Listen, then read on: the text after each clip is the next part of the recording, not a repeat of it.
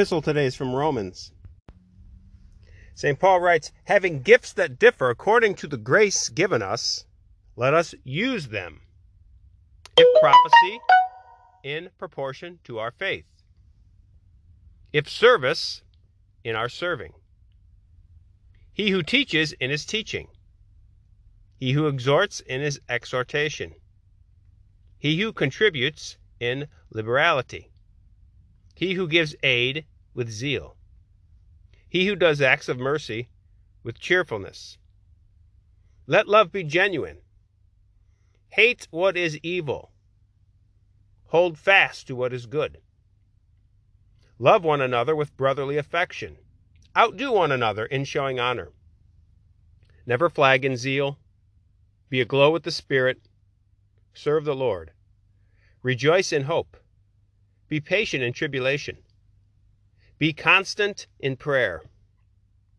Contribute to the needs of the saints. Practice hospitality. We have a to-do list here. Bless those who persecute you. Bless and do not curse them. Rejoice with those who rejoice. Weep with those who weep. Live in harmony with one another. Do not be haughty, but associate with the lowly. Never be conceited. It says, let love be genuine. Hate what is evil.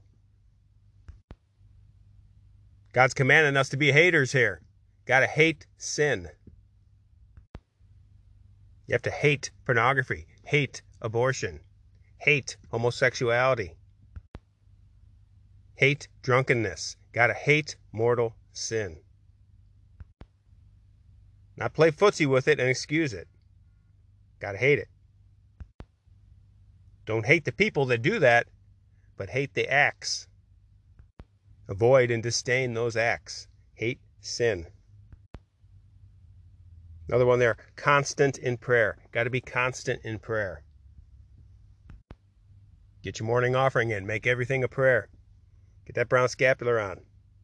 Constant in prayer. To the gospel. This is the Cana gospel from John. And the third day there was a marriage in Cana of Galilee, and the mother of Jesus was there. And Jesus also was invited, and his disciples to the marriage.